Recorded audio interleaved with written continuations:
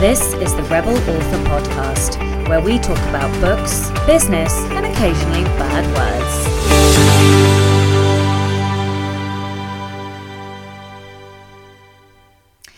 Hello, and welcome back to the Rebel Author Podcast. Before we start the interview, I'm going to tell you about a couple of things I've been up to this week and I think you might be interested in. First of all, I've been binging my way through various resources on audio creation. Instead of listing them all out on this podcast, I thought I would throw them all together in a set of 2 blog posts. So the first one is more of a listicle. It will point you to various articles and audiobooks and paperbacks, etc., which will help you in the various stages of audiobook podcasting and narration. The second blog post will be out on Monday the 28th of October 2019 if you're listening in the future, and in that one I will show you how to create a audio recording booth step by step, and I have done this in a very small space, so if you don't have much space, don't worry, I can still show you how to do one. So I will include all of the links to that in the show notes. Next up, I was so excited to see that Lindsay Baroka has come back to the podcasting world. I used to love listening to the science fiction and fantasy marketing podcast, but it stopped about 6 months ago, I think now. Well, anyway, I'm delighted to tell you that she's back with Joe Lalo and Andrea Pearson, and their new podcast is called 6 Figure Authors. I will include a link to that in the show notes as well. So, last before we start is the Listener Rebel of the Week. This week it's Matthew Goodall. So Matthew says, probably my only real rebellious thing was working out how to sneak the biscuits out of the biscuit tin as a kid. The first time I was an extreme noob and just took a few. Mum knew from the gap in the biscuits left behind, and she smacked me. I learnt my lesson. From then on, I very carefully removed the tin, took the lid off, and memorised where the top biscuits were. Then I'd remove them, taking a couple from underneath and balancing ones back on top. So it looked like nothing had happened. And then I returned the tin to the cupboard, and voila! He got away with it scot-free. I will include a link to Matthew's new website, author website, and his Facebook in the show notes. So if you would like to be a listener rebel, then you can email me your rebel story to rebelauthorpodcast@gmail.com, or you can tweet me at rebelauthorpod. Okay, let's get on with the interview. Today, I'm with Kristina Stanley. Kristina is a best-selling author, story editor, and the CEO of Fictionary. Fictionary helps writers tell powerful stories with breakthrough online software that simplifies story editing. She's the author of the Stone Mountain mystery series, Look the Other Way, and the Author's Guide to Selling Books to Non-Bookstores. Welcome. Hi, Sasha. It's really great to be here. I thank you for having me. You and I have talked a lot about editing and how to help writers edit books and stuff. So it's kind of fun now to actually put it into a podcast. I know. So for context for everybody listening, Kristina and I got hooked up by a kind of mutual friend of ours, and we have a great shared interest in editing. We're both editors, and we've been working on secret things in the background, and we've never had a chance, although we've spoken kind of always about business and always about editing, this is really a chance for us to geek out over the nitty gritty of editing, and you can hear it, you can hear the excitement in my voice. But yeah, so welcome. Thank you so much for giving me your time. I know how busy you are. But I would love it if you could tell everybody listening a little about your journey and your writing career and how you have ended up here. Sure, I would love to. Who doesn't like talking about the story, about writing stories? Tell me your whole Really. life story. Start with you were born. No. I'm going to start with the interesting bit. So I Okay. worked in a ski resort, which was really great, and I was the director of human resources and of the security team. So I saw every single thing that happened in the ski resort, whether it was staff or a guest, and every crazy thing came across my desk. So I did this for 6 years. And then at the end of the 6 years, my husband and I quit and we went sailing. And I had all of these stories from living in the ski resort of things people actually do. And they're all running around in my head. And I also loved that job, best job of my life. And so it kind of stuck with me. And while we were away, I needed something to really engage my brain. So I thought naively, I'm going to write a book. How hard can that be? Yeah, we all start there.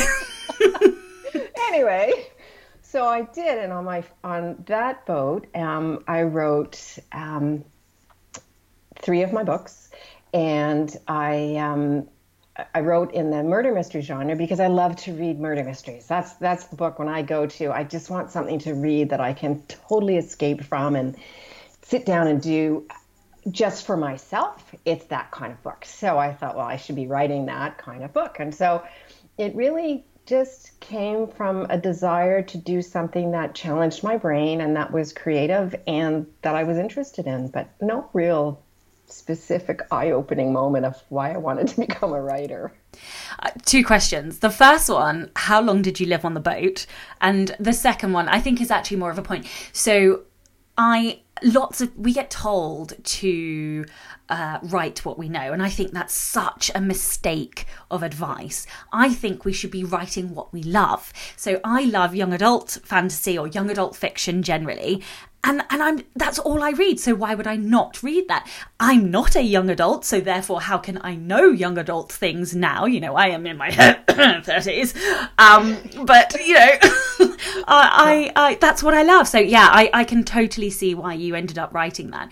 Although I did kind of chuckle to myself because I don't see mystery as escapism. I kind of see it as a puzzle. So, you know, my wife reads psychological thrillers and kind of crime books. And it's just the whole time I can kind of see her eyes glinting as she's trying to work out the puzzle. I mean, that is obviously a form of escapism, but I love them for the puzzle. But yes, tell me about the boat. Okay, just before that, I want to comment about writing what you know. And you're the first person I've talked to that I have a true belief in what you said. Write what you love. You have to spend so many hours with your story again and again and again. And so it better be something you love and are passionate about, because otherwise, why would you spend those hours? And the human brain can learn anything. Anybody can. You just need to put in the time and the effort and do your research and interview people or go experience something or whatever it is. But you can learn it. You don't have to know it. But if you love it, writing's a joy. If you don't, I'm not sure writing's a joy, as opposed to the desire to write something and create something, but not the actual joy of writing about it. Yeah, I just cannot agree with you more. Write what you know is one of those bullshit pieces of advice that kind of a myth, you know, a myth just builds up around it. Like, also, you must write every day or you are a heathen. Like, what? No, you do not. You have to have a habit, but that doesn't mean you have to write every day, everybody. You don't have to write every day. And if you have a job, you don't go to your job every day. Exactly. You go 7 days a week, and you don't, and there's laws around that, because you can't be productive and healthy if you do that. Exactly. It's not possible. And in Canada, the employment standards laws are quite strong. And that's a big thing about it, is people need to get away. And the same goes for writing. So I'm a believer in that too. Yes, you have to be diligent and persistent and work hard, but in a way that's healthy for you as a person and for your mind to make it creative. Absolutely. And they're changing. I read an article the other day that said they're changing the working time directive or something. I think that's what it's called in Sweden, so that they only work 4 days a week, which I just think is fantastic. I mean, yes. Don't be self-employed, because then you work 7 days a week. Move to Sweden. Be employed. That's really good. Yeah. The boat. Tell me about the boat.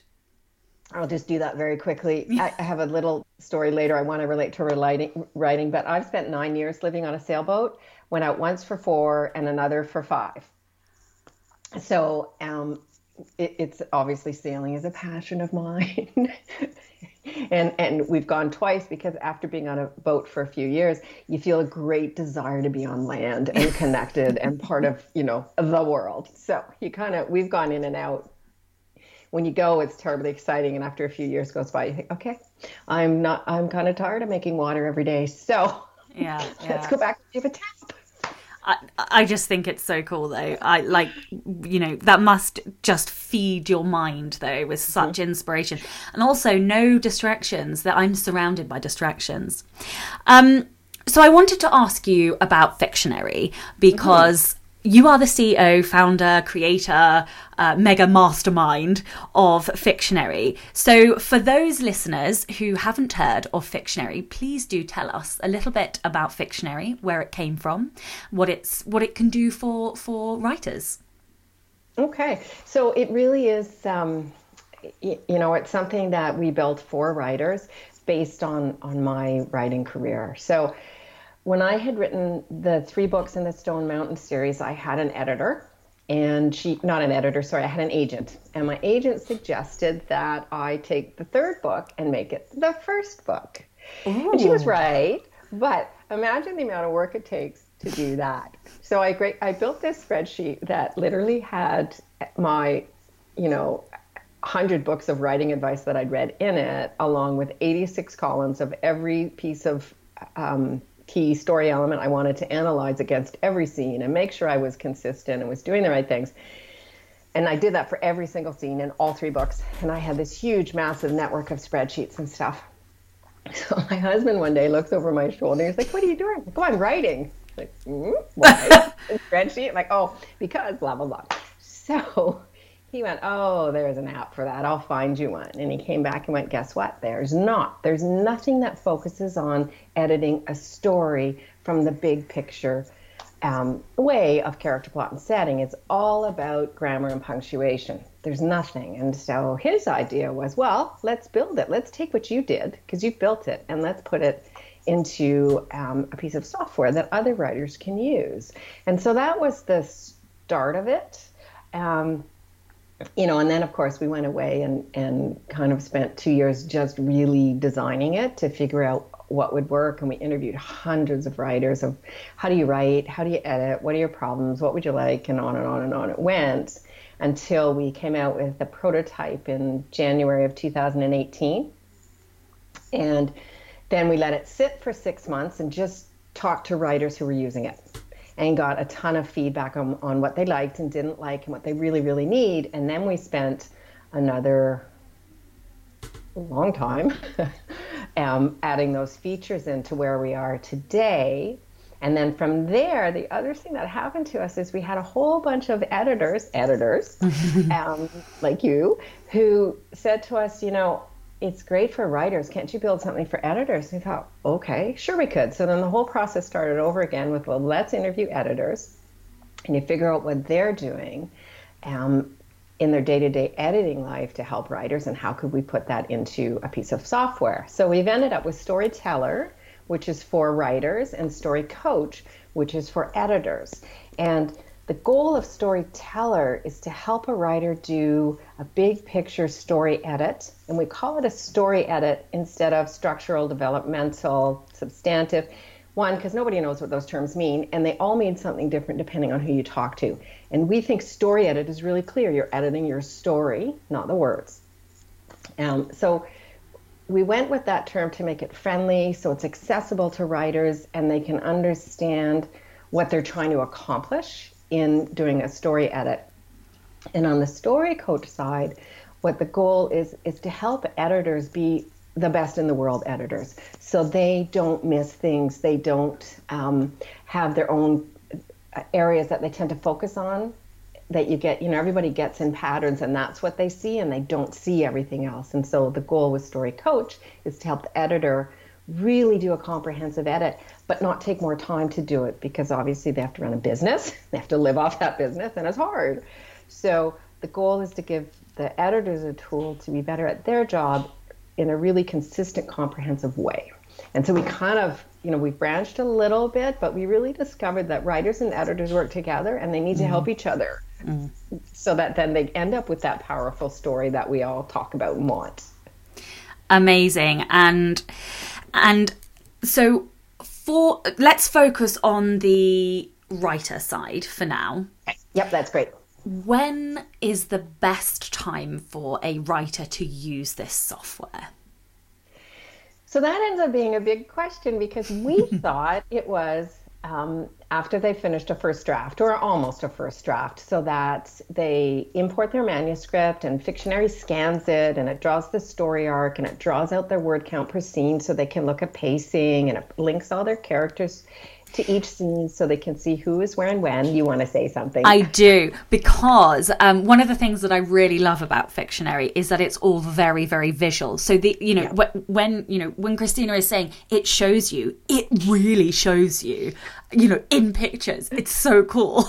Yeah, it's very visual, and and once you've written a draft, it's really, really hard. And the advice that drives me crazy is put it in a drawer for 2 weeks or a month or whatever, and then come back and reread it and edit it. That never worked for me. But what happens when writers import their manuscript, they see it in a completely different way. So it triggers their imagination, and then they get ideas and they can actually finish their story.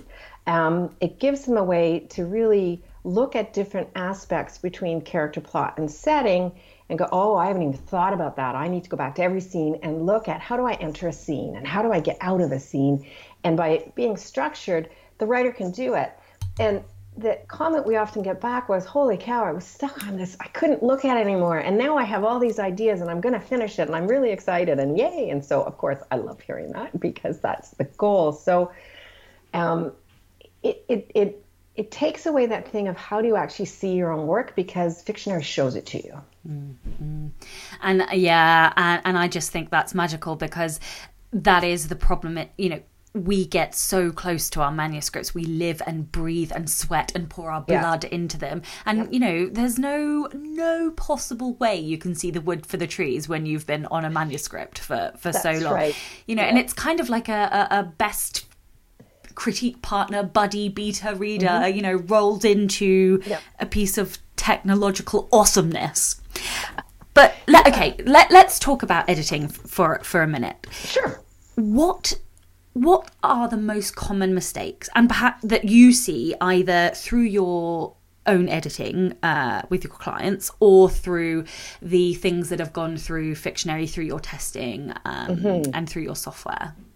So it's funny that you asked that question, because I've collected data on that for 2 years just to answer that. And I have 10 things.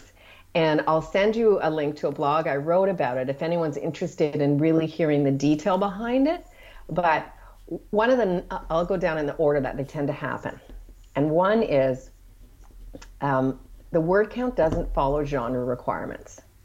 And so, it's surprising, but many authors don't think about that when they start writing their story. And so they write a young adult book that's 153,000 words. So that's 3 books. And you have a series and you don't even know it, right? Like, how glorious is that to find out when you go, look at that. So, ka-ching! Right. So quite often a writer doesn't understand the commercial aspect. Not that you should write your book too commercial, but if you're writing genre fiction and you want to sell it to young adults, or a mystery novel you want to sell, it should be around 80,000 words long. These are things you should know as a writer. And the other thing about word count is they don't get pacing and how to apply word count per scene to control pacing of their story. So let me just come back on a couple of points there. For anyone panicking and going, oh shit, how do I work out, what the genre counts are? A, Google it. B, if that doesn't come up with an answer, because I'm sure people aren't posting their book lengths, go into a bookstore and have a look in your genre area and look at how many pages on average your book has. Each page on a book has roughly 250 words. So you can work it out. Just go to a bookstore. pacing. Tell me about pacing. Sorry. So pacing is an interesting one because if you're trying to speed up to something and your scenes are really, really long, that's tiresome for the reader. And no matter what you put in there, they're going to think it's slowed down. And so an easy technique is to break your scenes up. So you start with your bigger scene, you go smaller and smaller, and the book just seems to get faster and faster. If you're trying to slow it down because you're having an emotional reaction to some event for the character, you can write a longer scene. But you need to do that all in the context of the story arc. Because if your inciting incident, your plot points, your climax are too short, your reader's going to feel ripped off. That you can't have a super short climax scene that doesn't feel satisfying. And if you have a super long scene that's not a main point of the story, the balance is off. And you can see that when you see your word count per scene graph in Fictionary. You go, oh, look, most of my scenes are around 1,000 to 2,000 words, and I have this one big one at 5,000. It's not a key scene. So what's in that scene? And should I just cut it? Should I cut pieces of it? Should I break it into a scene? But it gives your mind a trigger of, oh, go look at that. And then you can rewrite in your own way to make the story better. Yeah, and I think one of the magical things about pacing is that you have the power as the author to decide where just because story structure, commands that you have certain scenes of certain lengths in certain places, doesn't mean that you have to do that. You can choose, like you were saying, if you want to have an emotional scene because you're inserting a subplot or you're adding an emotional reaction to something, you can do that. That's okay. But you can play with structure and pacing and the longer something is, the more you draw your reader's attention to that particular scene. And that effect also can go down into the paragraph and into the sentence level and into the metaphors and juxtaposition. The more you create detail and length, the more your reader's attention is focused on that. Right. Sorry, geeking out about craft now. I'm sorry. It's so good. But and the thing is, that's the whole thing about Fictionary, is there's a form around telling a powerful story, but it's not a formula, right? It's to trigger the writer's mind to think about things and then understand why they're making a decision. And there's lots of examples of books that don't follow the story arc and have been hugely successful and people love them. But that writer knew how to do that. Yeah. And they made a decision of why to do that. And the Harry Potter series is an excellent example because the first book, the climax happens earlier in the book than is normally recommended for a book. But when you look at the story arc across the structure of her series, it happens at exactly the right time to give enough time at the end of the book to lead into the next story. So she clearly knew what she was doing there. We all know how successful she was. And it's a great example of someone who did not follow the exact story arc in a book, but it's just works. So we have genre, length and pace. Right. So that's all word count. That's one thing. The number two, we're only on number two. I'll try and speed this up. Sorry. So, and I will give you a link because the blog explains all of this in detail and links to more detail. If there's a particular subject somebody wants to read up on, the information is there. So the next one is the point of view is confusing or inconsistent or unbalanced. And those are three areas of point of view. When a writer chooses a point of view, they are making a promise to reader. That's whose eyes they're going to see the story from. And if the writer the reader can't figure that out, it's confusing. And then what happens is the reader doesn't connect to the character. And so then they're not motivated to read about the character, and then down goes the book, right? Inconsistency, I'll try and just say this really short. So inconsistency is if you don't change point of view regularly. So say you have one person's point of view and then all of a sudden you jar into another for no particular reason, that's inconsistent. If you write in multiple points of view, if there's an unbalance there in that if it's too long between your protagonist's point of view or a different character's point of view, and their next point of view, the reader's forgotten who they are and why do they have a point of view. And again, it throws the reader off and they lose interest. So that's number 2. Okay. Number 3 is the point of view goal is not clear. And the reason this is super, super important, if your character doesn't have a goal and the reader doesn't get what it is, what's the character doing? It's boring. And it's harsh. I know that's harsh to say it that way, but it's boring. Readers want to root for a character, and they might want them to fail or they might want them to succeed. You don't know, but they want to root for them. And if they can't figure out what they're rooting for, boring, boring, boring, boring. So it's really important. Every scene, there's a goal. And it could even be a desperate need for sleep, but can't get it because some emergency thing is happening. It doesn't have to be an earth-shattering goal. It has to be something the character really wants for whatever reason in the book. That's number 3. Then following right behind that, which is usually a lead-in if there's no clear goal, is what's the purpose of the scene? So why is it even in the book? And we all get carried away as writers. You get writing, you write, there's an awesome scene that you loved, and then you read it later and you think, I have no idea what it has to do with the plot. So what the heck, why did I put that in there?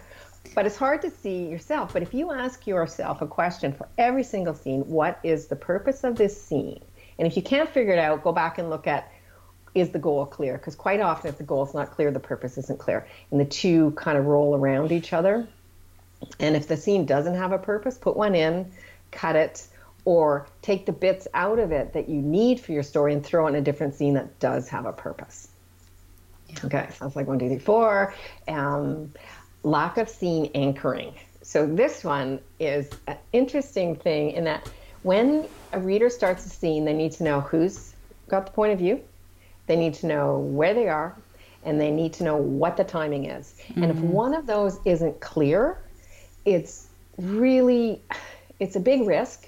Because if the reader's thinking, well, wait, when did this happen? Was this 2 hours or yesterday or, in the future? Or if they don't know and they start thinking about that, they're out of your story. And so very quickly, you want to anchor your readers in those 3 things. Yeah, that's one of the things that actually I see quite a lot with newer writers, because I think the reason it happens is because the story is so embedded in a writer's mind that they, accidentally, for whatever reason, take for granted that the reader also knows exactly, where where the characters are in the writer's head. Just on the last one, whilst you absolutely must cut those scenes from your novel, don't delete them, because they make for fantastic giveaways or freebies or extra insights for your mailing list or for the back of the book or for giveaways or whatever. Yeah, so just a little tip there. Well, and also, if you write a series or a prequel or something, you might use that scene. Yeah. Or a completely different book, you might be able to take that scene. So absolutely, I forgot to say that, is don't ever delete it. Name it something so you remember what it is. Yeah. But you might want it. Yeah, absolutely. So the next one is entry and exit hooks for a scene. So we've all heard the advice, your first line has to hook the reader. You've got to get them right there. Yes, you do. And the first line of every scene has to hook the reader, because if you think of a person sitting in bed at night and they're tired and they flip to the next scene to see, do I want to read this or not? Mm-hmm. And the opening's awesome. You're like, oh, now I have to read this. Yeah. Really should go to bed. Really. But I'm going to read this scene because it's got something right at the beginning. They put your book down and a week goes by, they might never come back to it. So not that everybody's going to read your book in one setting, but you want them, even if they put it down, you want them to go, okay, I got to come back to that book because the beginning of that scene, I need to know.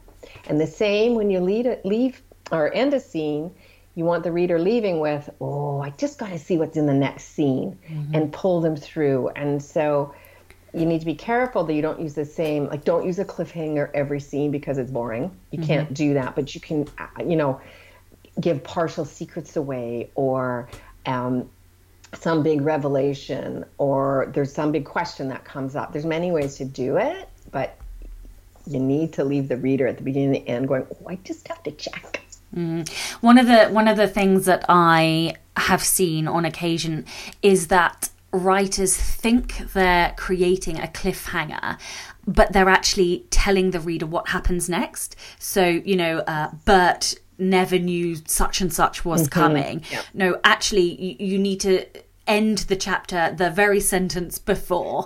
So you absolutely must not tell the reader what is coming. The point is to leave the question in their mind that they must have answered, because that's what keeps them up until 3 o'clock in the morning. They love to hate that feeling, of having to read on. Yep, that is so true. And then the next one is not enough tension in every scene. And that links back to the purpose of the scene.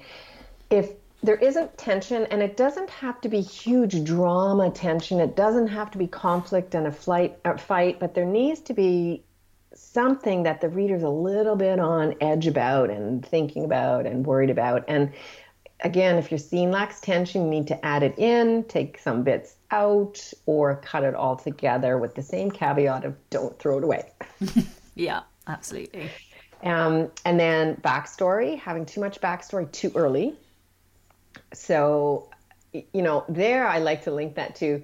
So you go to a party and you meet somebody new and they go, hey, I was born in, and then I, and they tell you a whole story of their day about picking up dry cleaning or something. And you're thinking, what? I don't want to know that. But if you meet them at a party and they go, oh man, I totaled my car today. They're starting in media res with, you go, oh really, what happened? Interesting. Or, I sold my first book today, or something that's really relevant and exciting that you want to talk to them about. And a book is the same way, that the reader does not need to know everything about a character, and they certainly don't need to know all of the important bits early on. It's better if there's a bit of mystery in there, that, somebody is an orphan, and then there's a little hint about the way the parents died, but not how they died or when they died or anything, just a hint. So then you worry about the character of, she's 12 years old and doesn't have parents, but you have no idea what happened. No backstory there, just enough to entice the reader to be curious. Yeah, and I think the thing here, for me personally, is that I love to know a lot of backstory about my characters that my readers don't need to know. And that's okay, because that's me building the characters in the background. The thing that I take from backstory is that it gives me their reason why they behave the way they behave. That's right. That's the important bit to put into my stories. Yeah. Yeah, and that's the trick, right? Exactly what you said there. When you're looking at every piece of backstory in the book, you want to look at, is it helping the story move forward? Is it providing motivation? Does it explain some weird behavior they had? And if it doesn't do anything for the story, they don't need to know a boy grew up with a cat. Yeah. They really don't. If it's nothing, even though it's a nice little tidbit about someone it makes them feel like a nice person and things. Backstory is one of those things that I'm pretty harsh at cutting when I'm editing. I don't need to know it. I can read this. If you cross all this out, I'm loving the story. Yeah. Brutal. I know. Yeah. But fair. If we as editors don't share our thoughts with the writer, what's the point of having an editor? Yeah, totally. You also have to show what's great about the book and what's working for the writer and where their strengths are, of course, so they know what they are good at, because that's hard to see too as a writer. But you can't shy away from giving, direct and honest feedback. So, and then the last thing I see, which is the hardest one, is the story arc. And writers not understanding what the key points are, and to have the key points, not even the placement of the key points, but to have an inciting incident, something that shakes up the protagonist's world and changes things. A reader needs that. Every story has one. Once you start looking at stories and analyzing them, there is something that starts the story and drives it forward. So that's the last one, and it's hard because it takes a long time, and that's why we do that in Fictionary, that we draw, here's what's recommended, and here's what you're actually doing. And so then the reader can think about, well, where is my inciting incident? Do I have one? And well, I have it here, but it's way too late, or, it's too short, or it's not quite working, whatever, but it gives them a chance to actually analyze it and have a look. Yeah, I think lots of authors get intimidated by the story arc or the concept of the story arc, right. And actually most writers innately feel their way through a story arc, and some where there are mistakes, it is literally about structuring the story. All of the points generally are there, and obviously some people not, but generally speaking, because we have been told stories since we were children. One of the first things children understand when it comes to stories is they have a beginning, a middle, and an end. My 5-year-old knows that. He knows story arc because he knows the stories have a beginning, a middle, and an end. And obviously it gets more and more complicated as we create these stories, but a story arc is a map. That's all. It shows you the beginning, the end, and how you get to the end of the story. That's right. Yeah. So there's my top 10. Amazing. I literally, I'm going to have to go back and listen to this and write loads of notes because there were so many good points in here. What's your pet hate? Go on, spill the goss. Every editor I know has a thing that they hate the most. Mine, hands up, mine's repetition. I really hate repetition in a novel. But what's yours? Well, here's the thing. When I'm editing, I don't have a pet hate. What I see that I look at are the writer's pet issues. It's different, right? It's a different thing of what. So one writer might just have a head hopping problem, but everything else is great, right? So I tend to focus that on when I'm editing. But as a reader, my pet hate is when I can clearly see that the writer has not put the work in to properly edit their book. And that you think there's actually a good story in here, but nobody took the time to really figure out the tightness of that story and do it properly. And so that drives me crazy as a reader, and I don't really want to invest my time.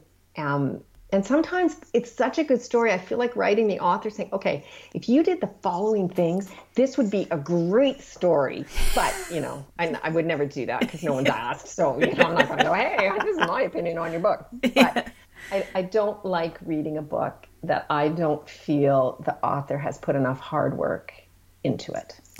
And that is a great segue into my next question. Okay, what's the next one? So talk to new and seasoned writers. What do you think are the one or two things that they can do to during their self-edit to really improve their manuscript? And obviously each writer is different, but pluck two from the air for me. Okay, so one is you need to have a structure of doing it. And whether it's on a whiteboard, whether it's using my lovely product dictionary, whether it's in spreadsheets like I did it with my first books, you need an organized way to review your manuscript, because just rereading it is going to waste so much time, right? And I think every writer needs whatever works for them, some comprehensive and structured, objective way of reviewing their own work, which leads into the other important thing of, I'd like to tell writers, when you're working with an editor, you need to remember you're the artist. The editor is there to help you, but it's your voice, it's your story, and you get to decide, unless of course you're working for a publisher and they dictate it. But in today's world, most authors get to decide what they're putting in. And so two things on that. You need to know your stuff when you're working with an editor. So you need to basically understand what a story edit is, copy editing, proofreading, depending on the level you're working with. Because if you have a bad editor and you don't know that, you don't know what advice to take from them.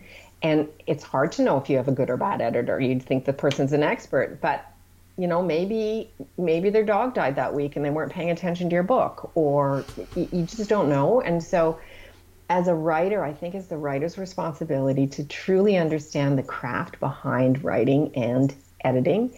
And then when you use an editor, you get the most out of them because what you deliver to them is a better story, if you understand that. And then they're working on high level issues and you're not paying them to work on things you could have learned themselves. But it really ensures that when your book goes out, it's going to be a better book.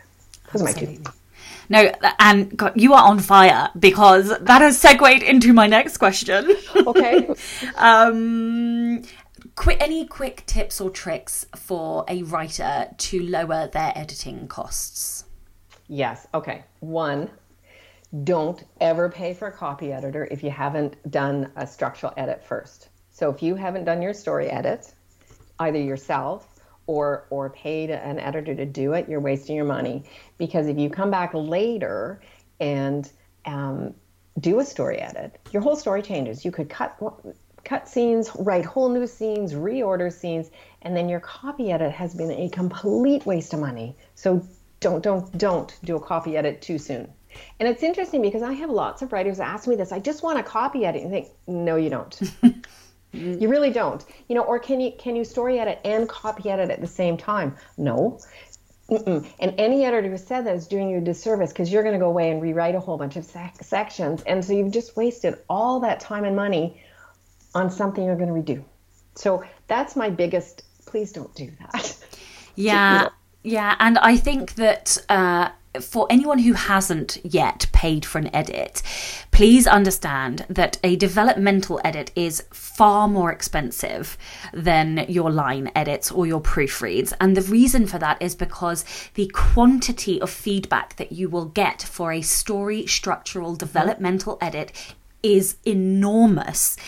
And yes, that is daunting and scary, but do you want the best story or not?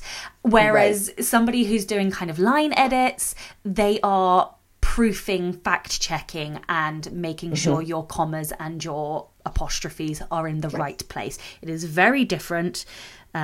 Make sure you check which one you are really after. Okay, book recommendations. Okay, so I'm going to give you my favorite that I'm reading right now, which is called The Artful Edit, and with the subheading on the practice of editing yourself. And it's written by Susan Bell. It came out in around 2007 maybe, but it's an excellent, excellent book on how to self-edit and really pick up some knowledge behind the craft of self-editing so that you can pull out the best creative work from that. So I'm reading it right now, and it's a fabulous book on really, in an interesting and fun way, explaining what it means to be a self-editor. Amazing. And I will make sure that links to that book are in the show notes. Excellent. Now, this podcast is called the Rebel Author Podcast.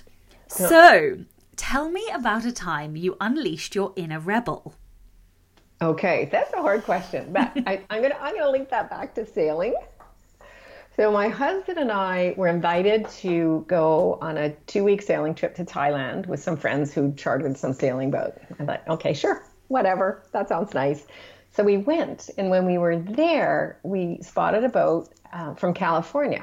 And we're in Thailand, right? You think, what the heck? What are those people doing here? And my husband says, well, they're cruisers. I'm like, well, what's a cruiser? Well, it's people who live on a sailboat and sail around the world. And I thought, well, I want to do that. How come we're not doing that? We should do that. So we were working as expats in Germany in very lucrative jobs, and we quit. And our friends thought we were nuts. Like, what the heck are you doing? And we just decided, you know what, we're going to go and do this. So we figured it out. We saved every penny we had and flew back to Canada and bought a boat and left. And, you know, the thing for me, part of the reason we did it, I have this fear of missing out. and that comes from, I don't want to live my life and at the end look back and go, that was boring.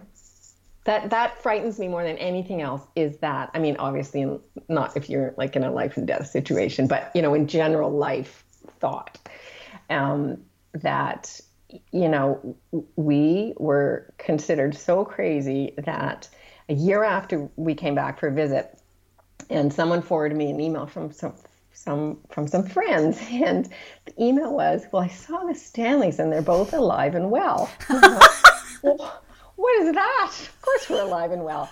And the gossip amongst our friends was, well, if they quit those jobs to go sailing, one of them must be dying, because why else would you do that? You think, whoa, wait a minute, there's nothing wrong with us, except that maybe that little inner rebel is coming out, that we wanted to do something really different and exciting. And yeah, it was kind of freaky and scary, and especially the first year where you know nothing about anything sailing, even though you think you do, but really you don't. Which is like writing a book, in that if you knew what you knew now, would you go back and write a book? Maybe not.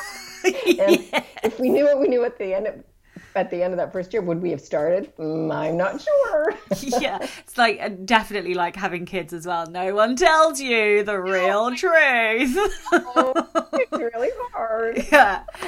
I love it. I love that your friends thought that as well. I think that's absolutely fucking hilarious.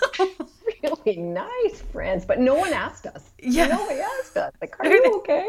Yeah. All too terrified of the answer. Yeah. So where did you literally circumnavigate the globe? Or? No, we bought a boat in Toronto, Canada, and we sailed it down the east coast of Florida all the way to Aruba and back. And that took us 4 years because we're really slow. Amazing. And what we found was that you find places and you think, oh, we'll just stay for 6 months. Yeah. And Aruba, we stayed for a year. We didn't lift our anchor. We stayed for a year. It was like that house. It was really funny. I think it was so great that we just stayed. And then after a year, we thought, oh, well, our visa's up. I guess we should go. And just out of sheer curiosity, did you work on the boat as well? Like, did you have to keep jobs whilst you were... No. And what we did, so, from the moment that we were in Thailand to the day we bought our boat was about 3 years. Okay. And during that 3 years, we didn't spend money. We saved every penny. So no new furniture, very few new clothes, new toys, our motto was, if it's not going on the boat, we're not buying it. And so we went on this super serious focus of, we want that thing over there and to get it. And then, 4 years goes by and you think, okay, so we got to go back and go to work. And that's when I went to work at the ski resort. Yeah. So, but it is amazing what you can achieve, like financially, Yeah. And actually there's going to be a podcast. Yeah, exactly. And in a couple of weeks, well, actually, I don't know the scheduling, but there is a podcast booked in talking about money matters for writers who actually want to quit their jobs and do this, because it is more than achievable. But that is a podcast for another day. Right. So tell listeners where they can find out more about you, your books, and Fictionary. Sure. Okay. So my books are a little interesting, so I'll get that into a second. So Fictionary is just fictionary.co. And our whole website is there. And I do want to say, within the next month, we're going to have a brand new website and app look. So we're just about to launch in a whole modern, beautiful look. So I think when this goes live, that will also be live. So oh, good. That's exciting. That's perfect. So so it's fictionary.co. And under journal, you can find many, many blogs on how to edit your own books. And you can read your heart's content. For my books, it's KristinaStanley.com. And I was very lucky. I have a Canadian publisher. And after we built Fictionary, I wanted to take my books down and run them through Fictionary. And so I got my rights back. And I have a German publisher, and so that one's staying in German because, it's in German, so off it goes. But my Canadian publisher was very gracious and allowed that. And so I've rewritten Descent based on what I know today and republished it in July. And Blaze should come out in another couple of months, and then I'll follow it with Avalanche and Look the Other Way. And I really wanted to, as they say, put my money where my mouth is. And go, okay, what can I do with this story, knowing what I know now, and with my own tool, rewrite it and do it myself. And so that's what I've done. And so I have to say I'm pretty pleased with Descent and how it turned out. And Blaze is next up. And I will also make sure that there are links to those in the show notes as well. Excellent. So thank you very much. Kristina, and thank you to everybody listening. If you would like to support the show and get early access to the episodes, you can support us on www.patreon.com/Sasha Black. That's Sasha with a C, SACHA. I'm Sasha Black, you are listening to Kristina Stanley, and this was the Rebel Author Podcast. In the next episode, I'll be talking to Holly Line all about world building. Don't forget to tune in and subscribe on your podcatcher. And when you have a moment, please leave a review.